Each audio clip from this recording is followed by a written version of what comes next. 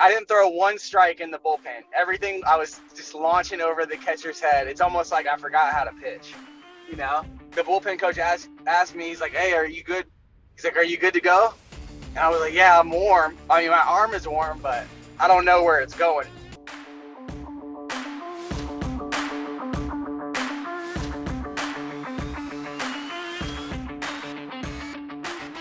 Welcome into another episode of Baseball Americas from Phenom to the Farm. I'm your host, Kyle Banduho. Today, I'm talking to former big league left-hander Jake Lindgren. A second rounder out of Mississippi State, Jake turned in one of the most dominant seasons of any reliever in college baseball history in 2014, which led to him being drafted by the Yankees and debuting in the big leagues within a year. It was a rapid rise, but after just 7 innings with the Yankees, Jake was beset by arm injuries that would derail his career in the big leagues before it really got going.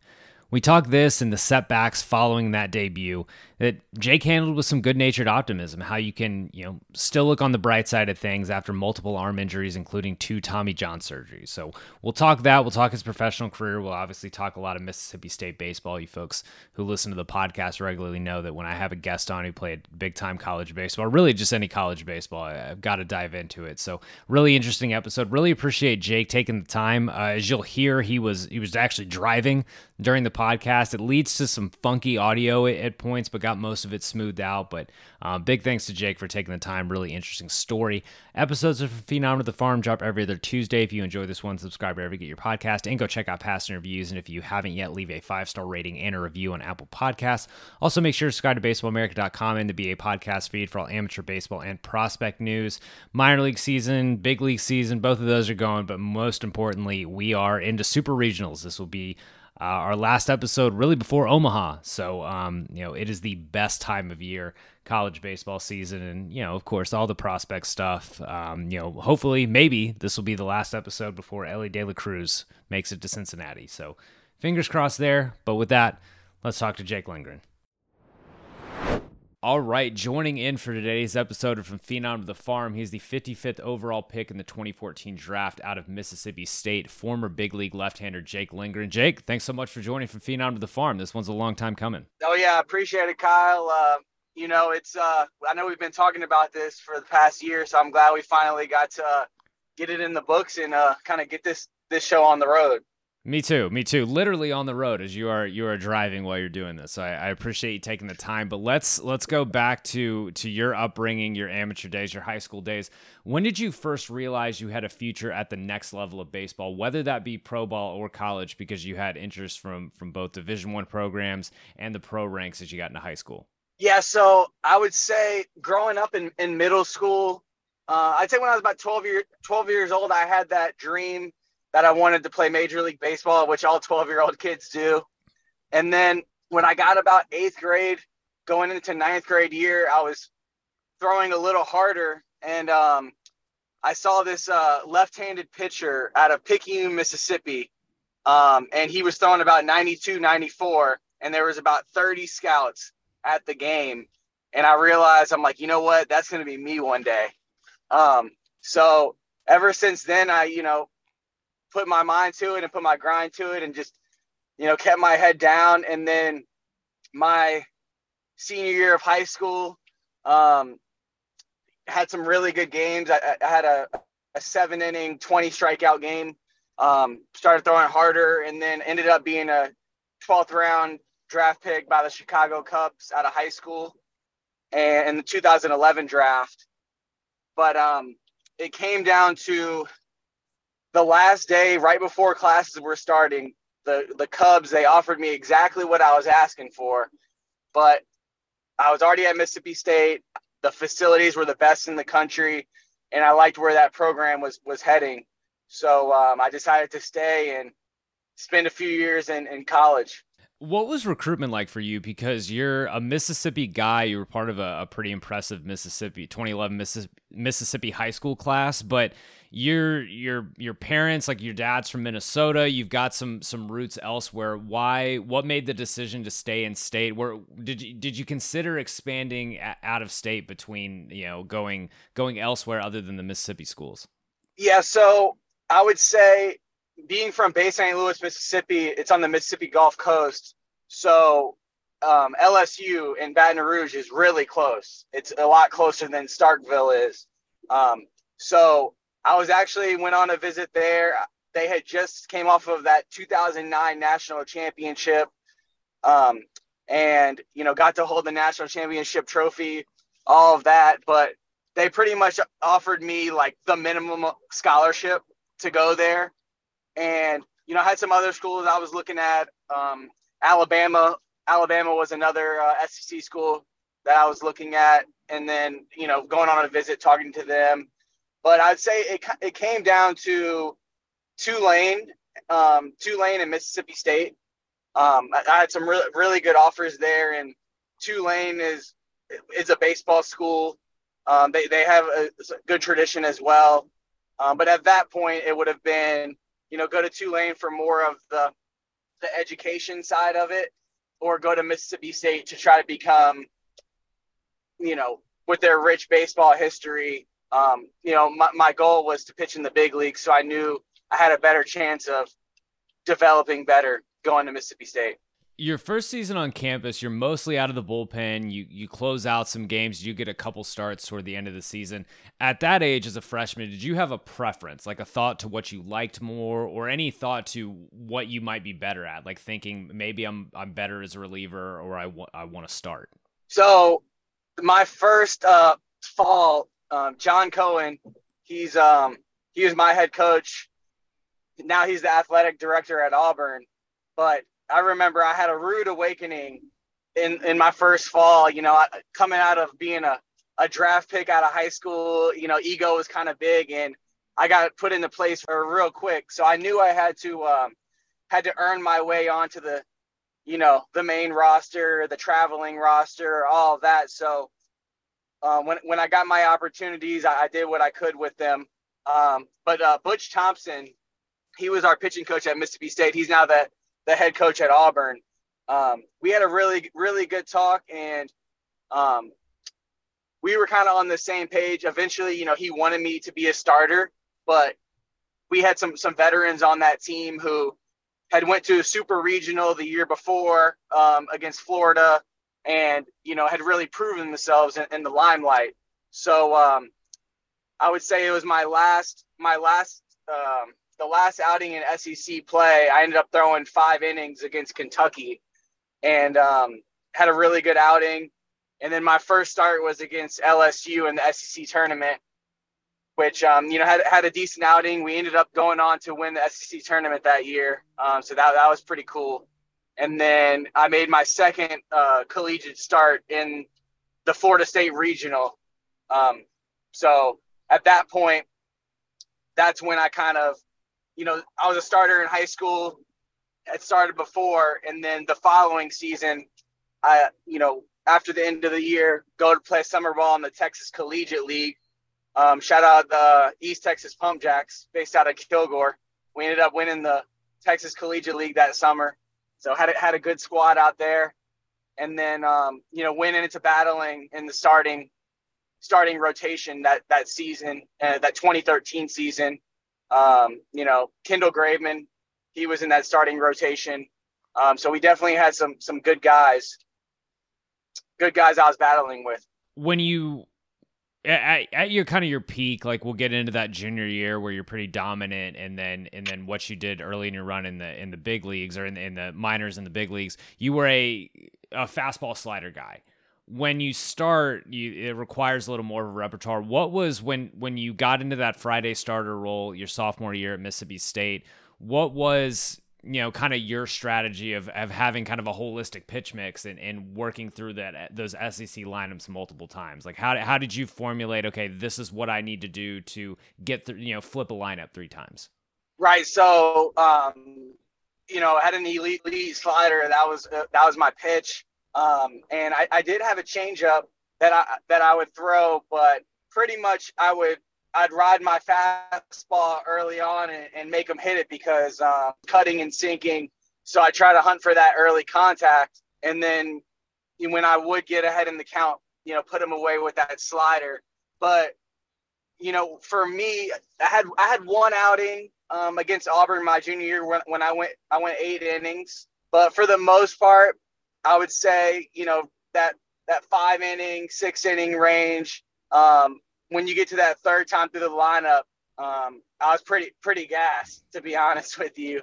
So I was more of a sprinter where that season our tactic was go out and you sprint, go as long as you can, because we had a really solid bullpen.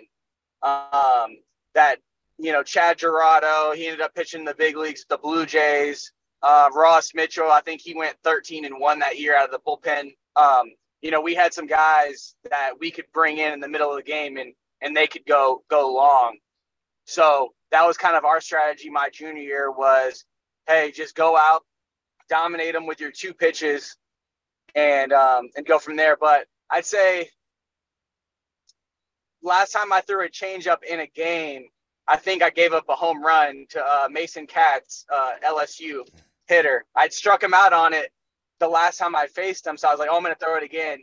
Hits a home run, and pretty much my pitching coach, Butch Thompson, he was like, hey, if you're going to lose on your best pitch, which is your slider.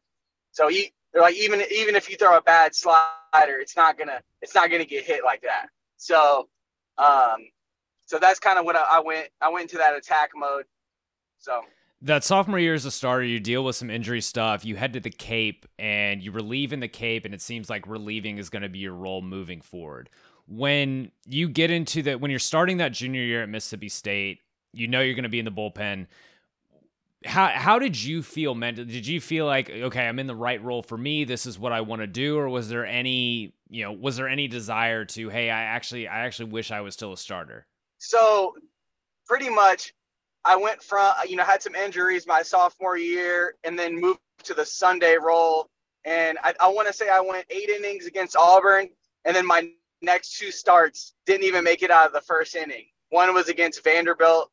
And then the next one was Ole Miss, unfortunately. But so after that, we kind of get into that postseason play, and I moved to the bullpen, and pretty much I don't pitch really the rest of the season. So I kind of, was throwing lives, and we made a national championship run in that season.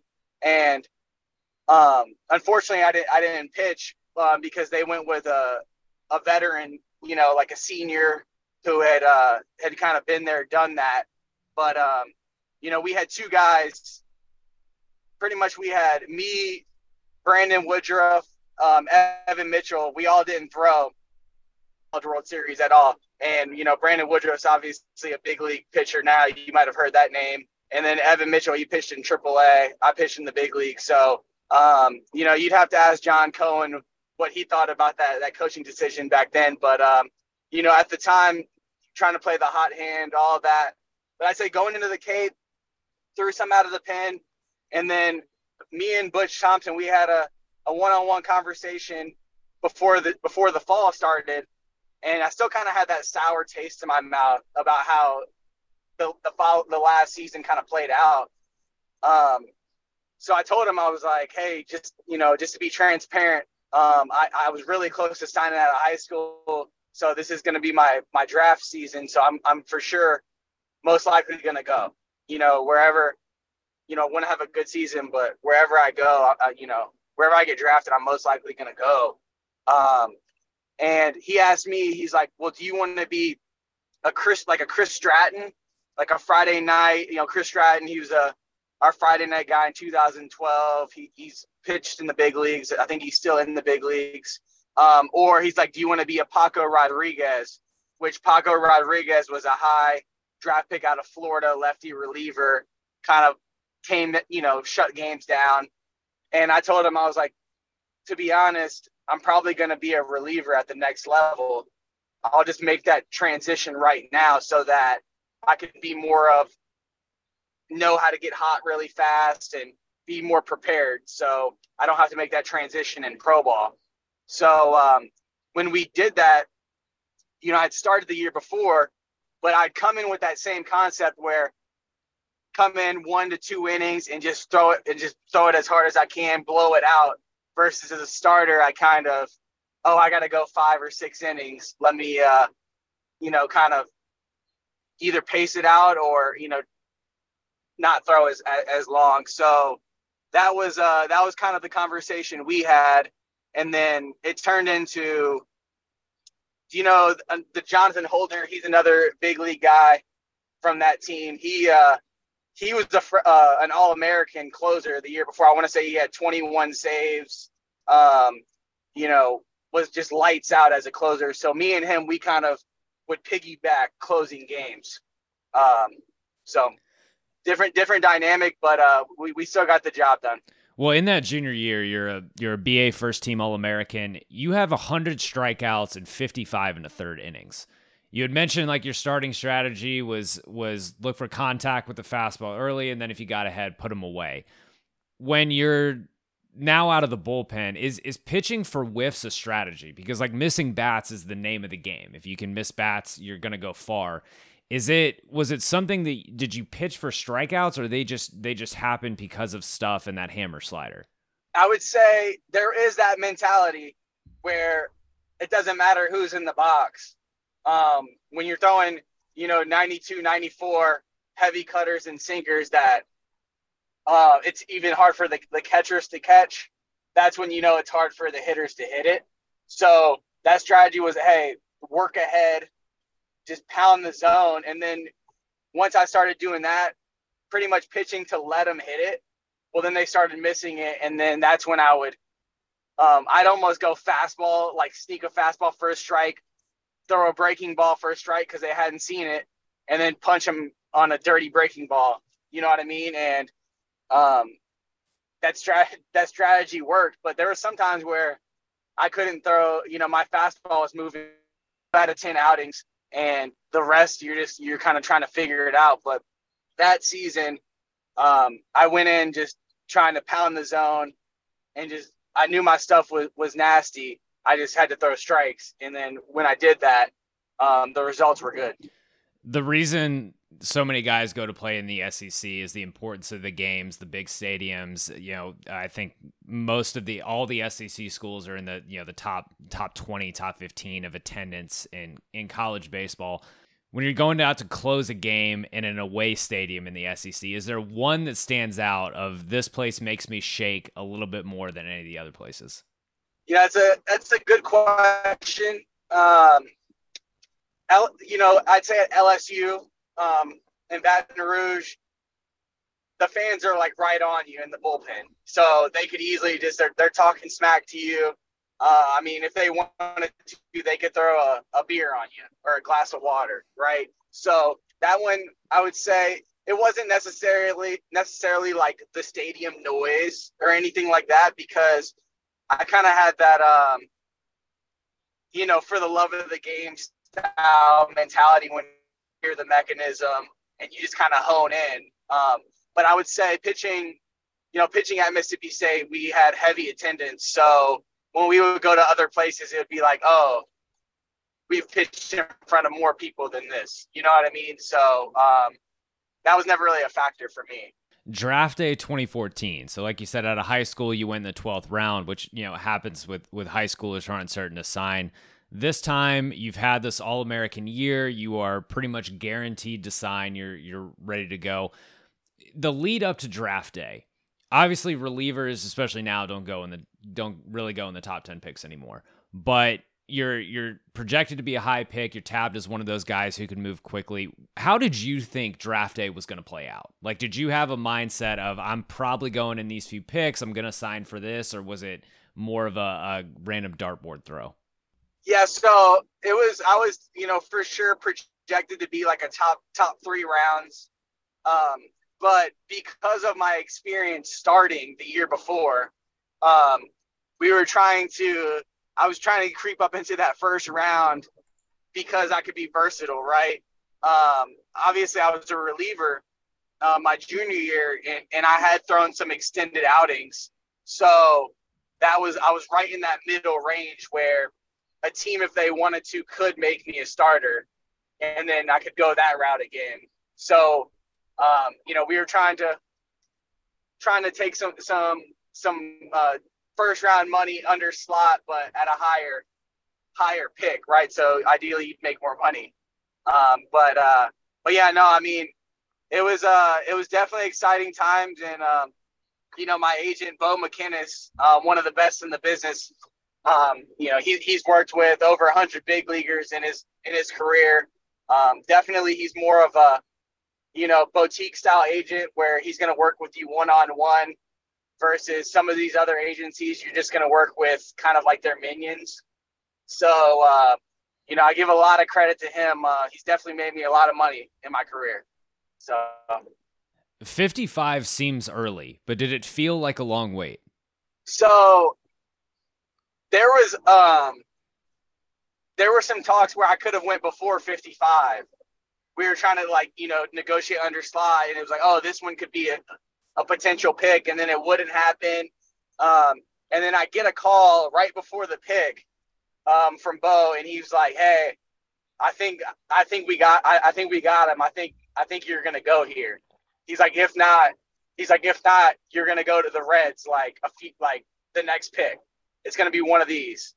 And then so the Yankees were very high on me. I actually spoke with them a lot before the draft, and I mean, they had kind of been tracking me since high school. I don't know if you know the name Andy Canizera. He was the area scout at the time. Later on, he went on to be an assistant at LSU, and then went to be a head coach at Mississippi State. There was a little scandal there, but I think he landed on his feet somewhere, and I think he's doing good.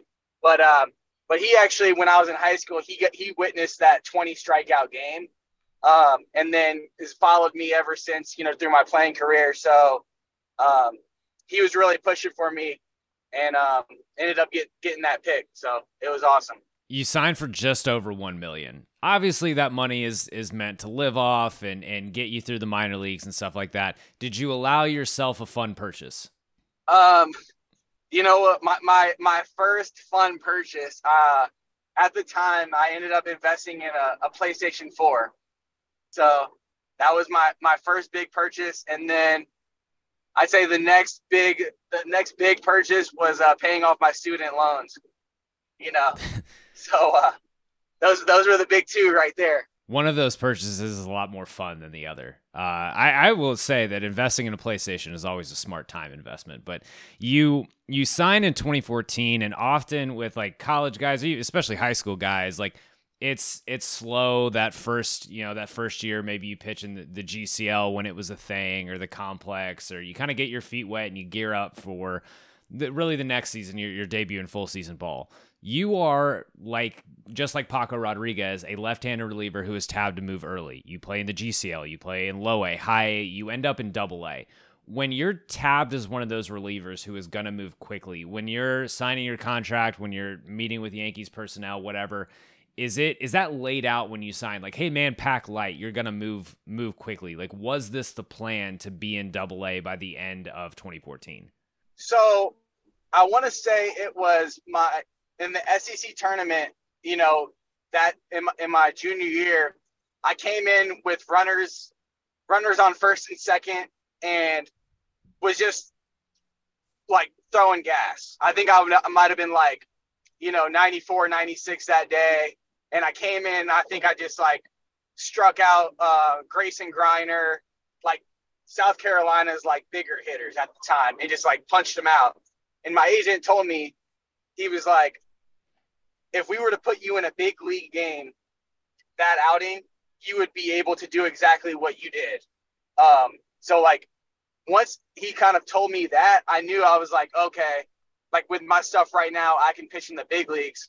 So once I got to pro ball, I kind of had that mentality, oh, I'm going for everybody's throat. I'm just going to punch tickets. That was that dog mentality. And my goal was prove to the organization that I don't belong at that level. So just try to dominate every single level where you have to force their hand to move you up. And that's when I want to say in high A, I'd struck out 4 guys in an inning because the catchers had difficulty catching my slider. And then it wasn't until I made it to double A where I think there was somebody from the big league, like a big league team scout, like came to watch me or something like that. And I was like, oh, I'm kind of close. Once you get to Double A, anything can happen. And then that's when I realized also the zone is a lot tighter and the hitters aren't swinging at as much. They have a better approach. We'll say that. So that was a good first summer for sure. Something else that's different about minor league baseball besides the hitters, you talked about pitching in the SEC tournament, striking out Grayson Greiner, or closing out a game on Friday at Mississippi State, or at Davis Wade, or at Alex Box at LSU. That not the same intensity in the minor leagues. Did you have, as a reliever, when you're used to coming in when there's thousands of screaming fans, when a ton is on the line, bid to a regional or bid to a super or something like that? Did you have any trouble kind of gearing yourself up for the moment in the minor leagues when you're pitching because it's Wednesday and you're supposed to pitch on Wednesday and there's, a couple thousand people in the stands, but they're all there because, there's a beer truck they like or something like that? Yeah. At that point, it was, you're going from the GCL where you're getting foul balls or, it's chain link fence league. And then even in, low A Charleston, South Carolina, they had some good fans there, especially on the Thirsty Thursdays. It was rocking out there. And you can't sleep on the kids' days. They're playing SpongeBob SquarePants songs. All the kids are chirping out there. The Baby Shark song's coming on.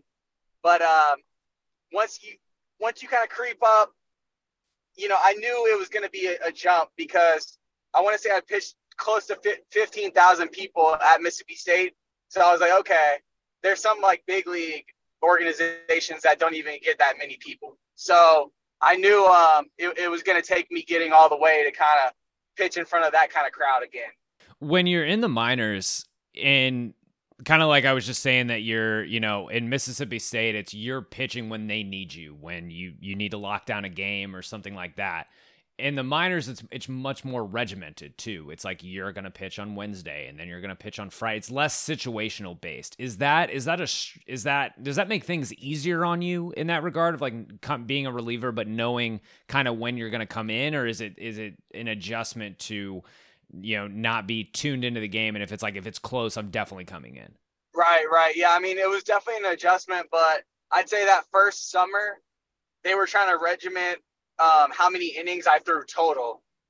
So I think I was throwing at that time on Tuesdays and Fridays. So they could control how many innings I threw and stuff like that. So it was good, is because I knew at least I was going to get a couple outings a week and for sure get my innings in. So, but yeah, it was definitely a lot different than coming in and closing the game. 2015 spring training. Did you go to big league camp? So also a little fun fact, when I was in Double A, I got to face Jason Giambi, if you remember that name. And oh yeah, I want to say I struck him out. I like buckled him on a slider. I threw it right at his shoulder and he kind of like buckled up. And at that point I was like, okay, if I can strike out Jason Giambi, he was towards the end of his career. I was like, I could definitely like pitch in the big leagues. And then ended up going to instructional league that fall. They wanted me to work on a changeup, and going into that instructional league, one of the player development pitching guys, he asked me, he's like, hey, do you want to try to be a starter? They were like, if you want to become a starter, you can make more money in the long run versus being a reliever, right? Because I was working on that changeup and it ended up being a really good pitch. And I was like, well, am I going to get to the big leagues faster being a starter or being a reliever? And he's like, probably a reliever. And I was like, well, yeah, like I just want to get to the big leagues as fast as possible. So whatever that is. So we had that conversation, and then going into big league camp, there's a bunch of veterans there still. That 2015 team was pretty loaded with some talent. And I remember they found out about, I don't know if you know about this, but it's called the Bench Mob. It's like a music rapping video. I was When I was debating at on whether I was going to ask about that, so I'm excited you got to it. yeah. So I remember, I was 21 at the time in big league camp, and pretty much Joe Girardi, he like plays this video in front of the whole big league spring training. And, he made me stand up in front of the team, and he's trying to get me to like make a song. And he's like, yeah, you and Cece Sabathia, he's like, you guys should get together and try to make a new song and all this stuff like that.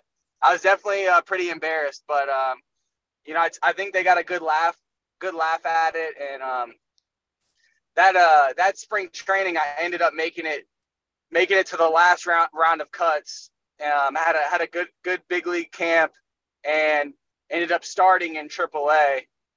And then from there, pretty much made my debut on Memorial Day. So it was a pretty fast track from there. Yeah, I mean, I guess we just passed the anniversary of your debut. Walk me through getting that call less than a year after being drafted. How did you hear about it? And then what's the rush of getting to New York City and making that debut? Yeah, so my manager, we were on the baseball field in Scranton, Pennsylvania, and he walks me up and he's like, all right, he's like, come to my office, follow me. And it's probably about a good 150-yard hike to the clubhouse. We're kind of walking together, and I'm just like, I'm a talker, so I'm like asking him questions like, oh, it's supposed to rain tonight? Like, just small talking, trying to get him to spill the beans on why he's like bringing me away. And then I get into the office, my pitching coach was there, and they told me that, hey, like, you're going to the big leagues, like, pack your stuff up. And I was like, oh, like, I called BS on them, and I'm like, for real, like, seriously? And then they're like, no, like, you're going up, you're getting a car service, all this stuff. And my girlfriend at the time, like, now my wife, she was there on spring break visiting me, or summer break, and so it worked out perfectly. She got to come up with me to New York, and it was a great experience for sure. But when I called my parents and I told them, they kind of had the same response as me. They like didn't believe me, and I was like, yeah, like, get your plane tickets and come up, So when that happens, like, Scranton's not that far from New York City. I assume you have an apartment or wherever you're living for that AAA season. When they say pack your stuff, is it like you go to your apartment and you clear out, or did you leave anything? What's the process there? So, at the time, I was driving a 2002 Pontiac Firebird Classic. Still to this day, I still have it. Not a lot of space in there, though. Not a lot of space, but ended up just packing all my bags, everything that I needed, just everything that I didn't need, I put in my car, and I drove it to the stadium and left it there. But the rest, I just, pretty much living out of a suitcase at that point. It was like a fully furnished type apartment. I was like living with other guys at the time too. So it wasn't like I had to pack up like a bed and all that kind of stuff. So how vivid is your debut? Like, is it you remember every detail thing, or did it fly by so fast you can barely remember any of it? So I remember I was talking to Dylan Betances. We were walking to the bullpen, getting ready for the game, and he was just telling me, he was saying, he's like, hey, this is just normal baseball. Like, he's like, you've been doing this your whole life. He's like, when you get any other game, like, you still gotta, make your pitches, and, it doesn't matter who's in the box. But I remember Nathan Eovaldi, he was starting, and he went, I want to say I came in the 8th inning, and it was 10-2, something like that, and runner at first base. And I remember in the bullpen, my heart was just pounding. It was like nonstop. The heart rate was definitely elevated. I didn't throw one strike in the bullpen. Everything, I was just launching over the catcher's head. It's almost like I forgot how to pitch. You know, the bullpen coach asked me, he's like, "Hey, are you good?" He's like, "Are you good to go?" And I was like, "Yeah, I'm warm. I mean, my arm is warm, but I don't know where it's going."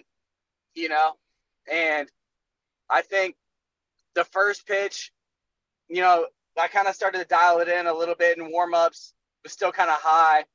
First pitch, I throw up and in, and I'm like, oh, I have to get this pitch down. Ended up throwing it right down the middle. It kind of cut a little bit, roll over, ground ball, double play.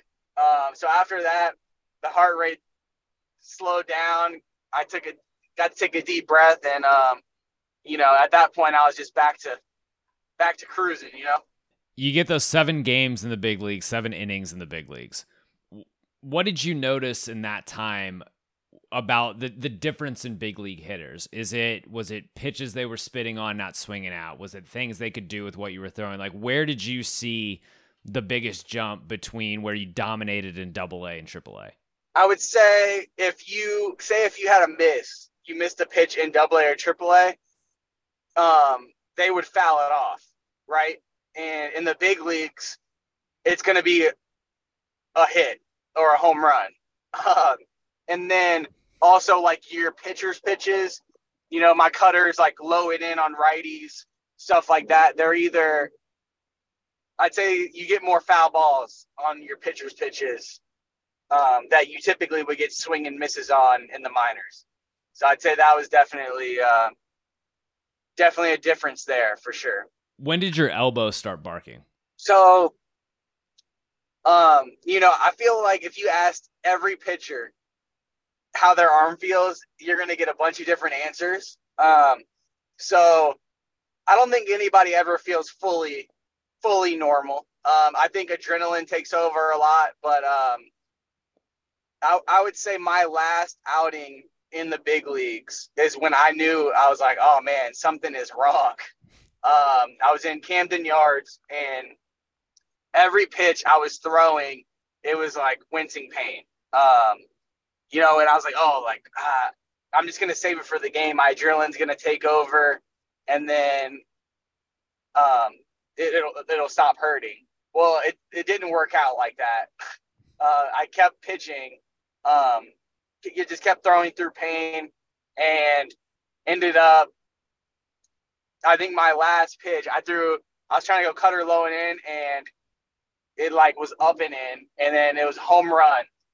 And they take me out, and I was like, at that point, I knew something was wrong.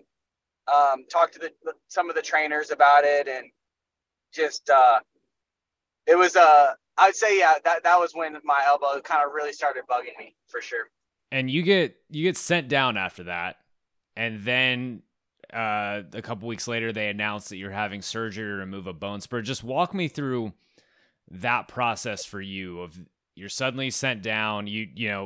A couple weeks prior you had this miraculous ascent. You're in the big leagues less than a year after being drafted. Then suddenly you're on a minor league roster. You're done for the rest of the season with this injury that at the time is bone spurs. Eventually you get TJ. Just walk me through that process and really the mental come down in dealing with that. Yeah. So I got sent down, and I was under the impression I could take like a few days, like 2 to 3 days, something like. Somebody had told me that. So I was like, oh, I'm going to give my elbow a break, see if it feels better. Well, I remember I'm at Dairy Queen, getting a blizzard, and I get a call from my pitching coach. He's like, where you at? He's like, we got a game. Like, we need you here. And then I show up kind of middle of the game, and I think I tried to warm up and like just play like a little light catch. And I was like, my elbow is not right. So I like stopped throwing, went and had a good one-on-one talk with my pitching coach, and just kind of asked him his advice, because he had pitched in the big leagues, and that's as good when you have a former player who used to be a player, now he's a coach, they can give you like honest advice about how they did things in their career and stuff like that. And he's like, you know what, let's just get your elbow checked out, all this stuff. Ended up being bone spurs. And then pretty much I got put on the minor league DL. And the last time I had pitched in the game was in the big league DL, or when I was in the big league. So it was this whole thing. And I ended up filing a grievance against the Yankees for like the amount of days and all this stuff like that. So go and do my rehab. And I know like these whole grievances, they take a long time. So end up, going through my rehab. It was like a 3-month type recovery. Going to next big league camp, the following season in 2016. And I'd say my feel was just kind of off. I wasn't as sharp as I was the following season or, the season before, and was still kind of working through some kinks with my elbow. So they optioned me to AAA. And then right before the season starts, they're like, hey, you know what? Because it's so cold in Scranton, we're just going to keep you here in Tampa, and you could throw in some games in high A. So you can like throw in the heat, right? So I'm not like throwing in the cold at the beginning. And I want to say couple weeks in, ended up spraining my flexor, got a PRP shot, tried to rehab it. And when I came back, that ended up needing Tommy John surgery. And at that point, I was like, okay, let's just get it taken care of so I don't, miss even more time because, just kind of had that injury bug at that time. And then pretty much they were like, hey, to settle your grievance, let's take you off the 40-man roster and we'll settle the grievance. And then when they did that, I got non-tendered. And at that point, I technically became a free agent. So then there was, multiple teams wanted to put me on their big league DL, all this stuff. And that's when the Braves signed a 1-year deal with the Braves to essentially be on their major league DL that following season or that upcoming season. How did you feel like your relationship was with the Yankees during pretty much from the time you went down to AAA and had the first surgery? Because the kind of a quick explainer, that grievance for you, it could be a matter of hundreds of thousands of dollars of spending your time on the big league DL versus spending your time on the minor league IL. And so again, that's a drop in the bucket if you're a $1 billion organization like the Yankees. But for you, I mean, that's a huge amount of money and that's a huge deal. Did you feel like that changed how they felt about you when that happened? Yeah. So I don't think it felt how they changed it about me. Like you said, they are $1 billion organization, and I was their first pick in 2014. So they definitely felt highly of me. But, there were some other guys who they did this to. Slade Heathcott, Nick Rumbelow out of LSU. They had done this before with other guys who had made it to the big leagues, and pretty much was a way for them to not have you on the 40-man roster. But, because I was so young and he made it up so fast, I didn't sneak through as like the other guys did. But no, I mean, I had a good relationship. If anything, I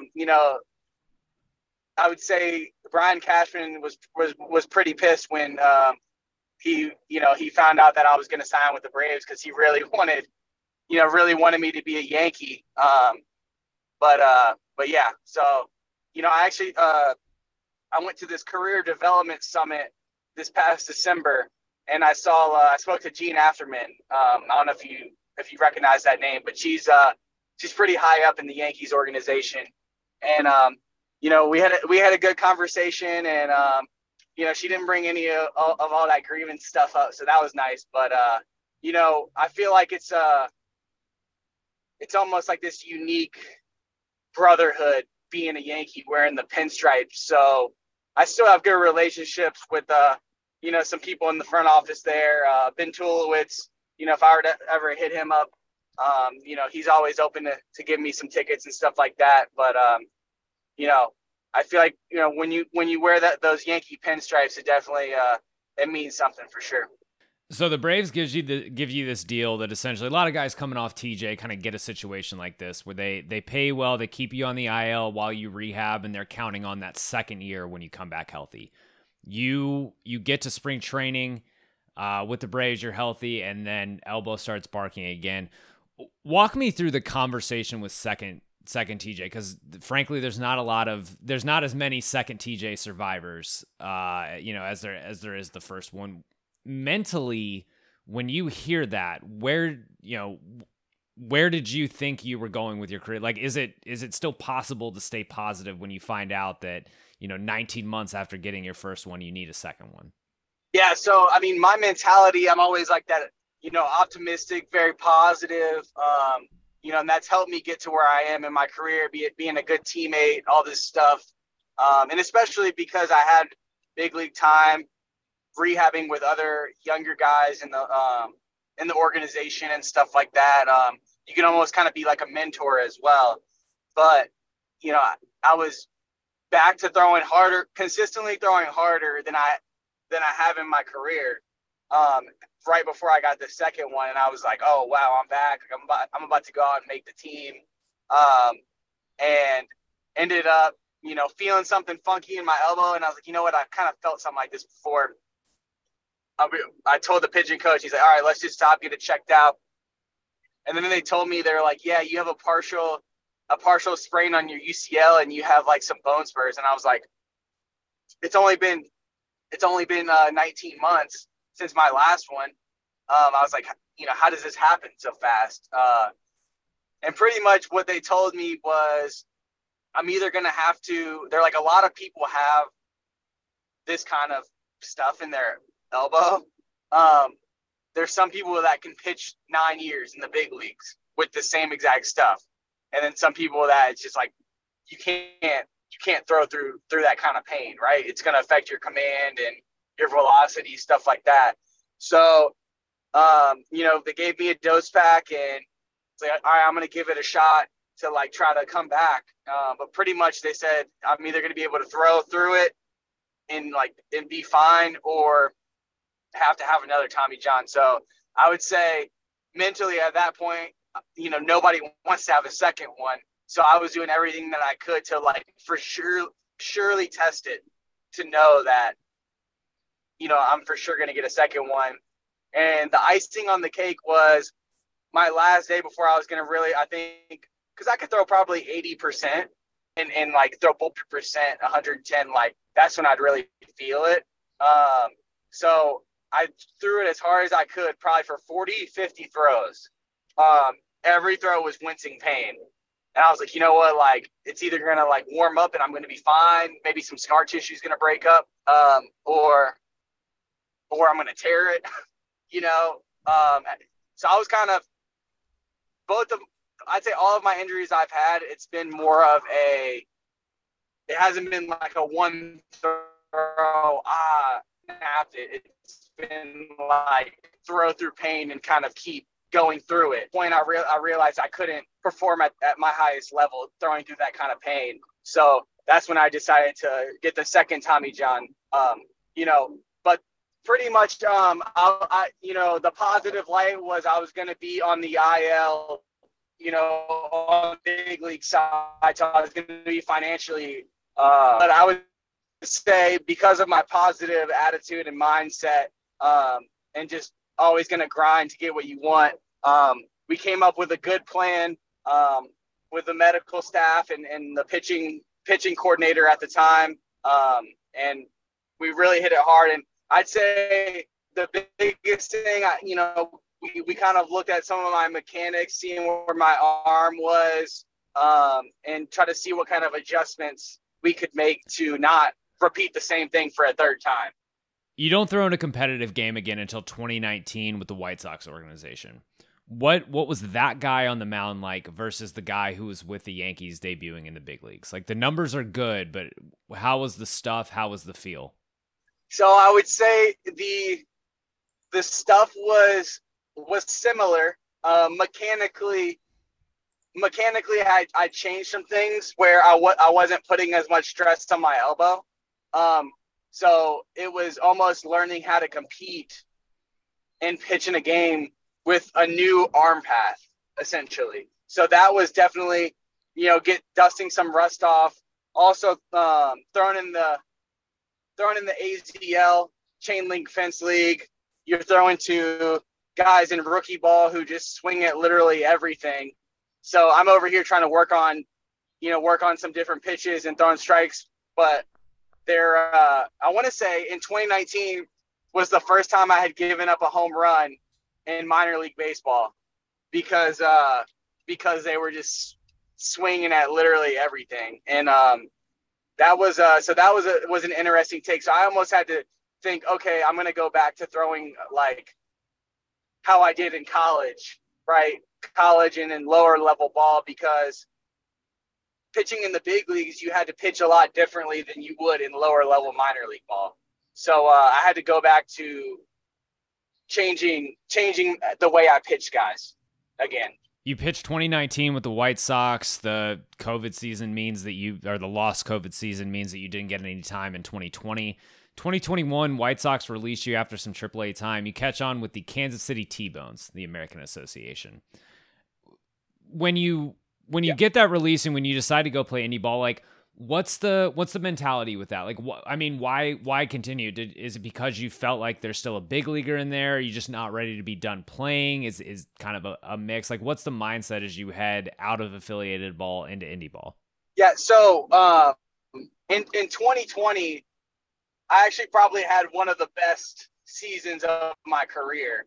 Unfortunately, it wasn't an actual season. I made it to like 3 rounds of cuts in big league camp. I think Aaron Bummer was hurt at the time. Jace Fry was hurt. So I actually had a chance to kind of make a little run to get on the team. Then COVID hits, but I go to the alt site for all of 2020, and I essentially developed this elite like sinker.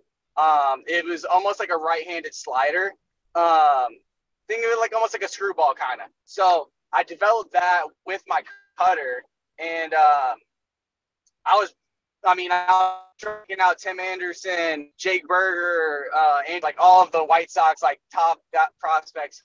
I could just throw my sinker down the middle, and it would just drop straight down, and they'd swing over it. So that mixed with the slider was a good combo. And then go into 21, and lose a little of that feel because I tried to buy into throwing that sinker every pitch. But when I went to independent baseball, it was they went from the T-Bones, but they transitioned into the Kansas City Monarchs. So that was their first inaugural season as the Kansas City Monarchs. Legend, but pretty much when I went to independent ball, I got the chance to kind of almost redefine, work on different things. It's more of a college brotherhood feel versus a, upper minor leagues, even in the big league level, everybody's kind of very selfish, kind of all about their own stats, everything like that,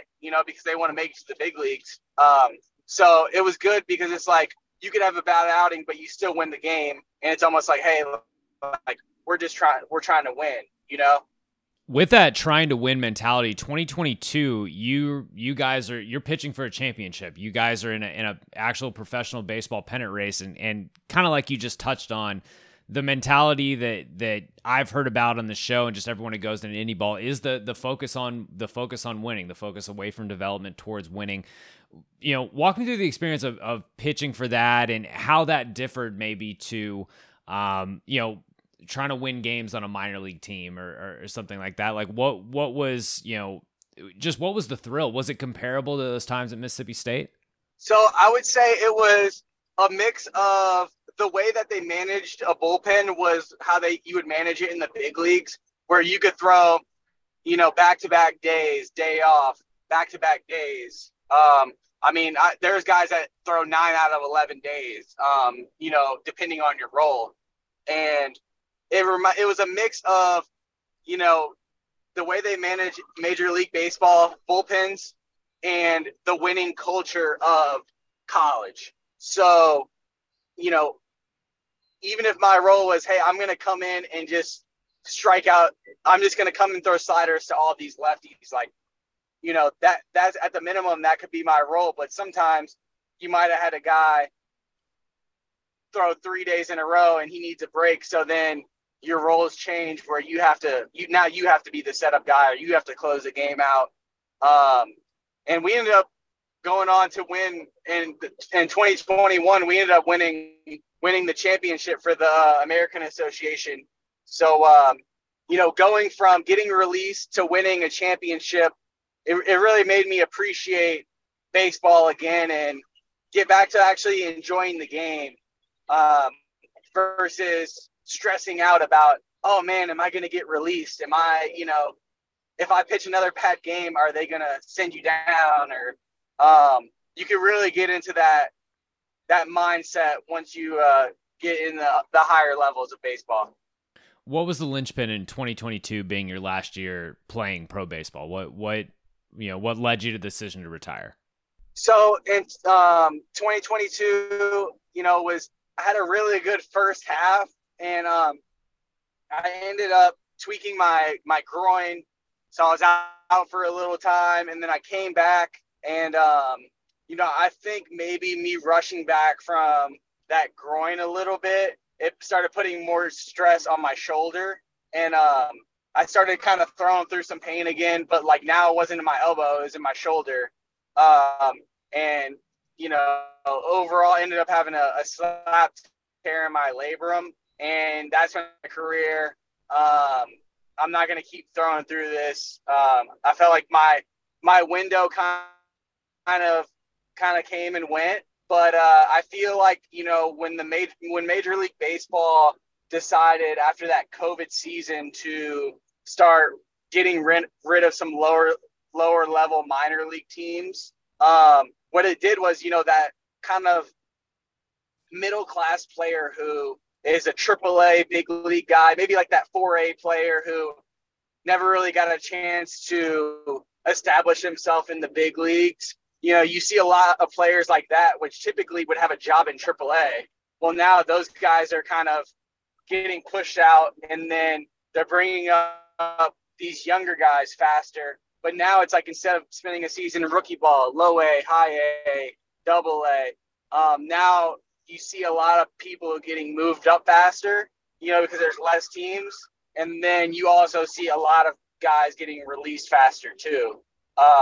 So that was kind of like, once that dynamic changed after COVID, I knew, players in my situation, you really have to ball out and pretty much tickets and have a low ERA with not a lot of walks. And there was a guy, a starter on our team who, I think he had a .81 ERA, was close to like two punchies an inning, and was like a really good starter for us and could go down. His name is Matt Hall. He pitched in the big leagues with the Red Sox. And when I saw him, he got picked up and then was up for 2 weeks. I think at the time they were having 21 pitchers on a AAA staff, which is like unreal. Like, that's so many. So once I saw that, I was like, okay, like, they're pretty much calling up, the dynamic of the game was kind of changing. So I think now you're going to see a lot of people going to play in, either independent ball to try to, be closer to making it back to affiliated ball, or a lot of guys are going to Mexico, Korea, Japan, doing all that kind of stuff. If you go back and give yourself a pep talk the day you signed with the Yankees, the day after, you got drafted or whatever, what would that pep talk look like? I would say, hey, you got really good stuff, kid. You're a nasty lefty. Go at them. Don't ever take a moment for granted. And, be yourself and stay true to who you are. I got a quick little rapid fire for you, then I'll let you get out of here. What's your favorite minor league ballpark? Okay, rapid fire. I'm going to go with, man, that's tough. Favorite minor league ballpark. I'm gonna go with the Trenton Thunder. It's a good call. I've heard good things. Best hitter you've ever faced? Best hitter I've ever faced. Statistically, probably I'm gonna say Tim Anderson. What's the best food spot at Mississippi State in Starkville? I'm gonna go with Stromboli's, but they recently they just closed down, so they do some catering though now. So R.I.P. Last one, everyone gets this one. Do you have a nightmare bus ride or travel story from the minor leagues or indie ball? Yeah, I'm gonna go with Kansas City. From Kansas City to Winnipeg, Canada. Oh, that's a long hike. It's about a 15-hour bus ride. Long hike. Well, Jake, that is all I've got for you. Thank you so much for joining from Feet Onto the Farm. Yeah, hey, thanks for having me, Kyle. Take it easy.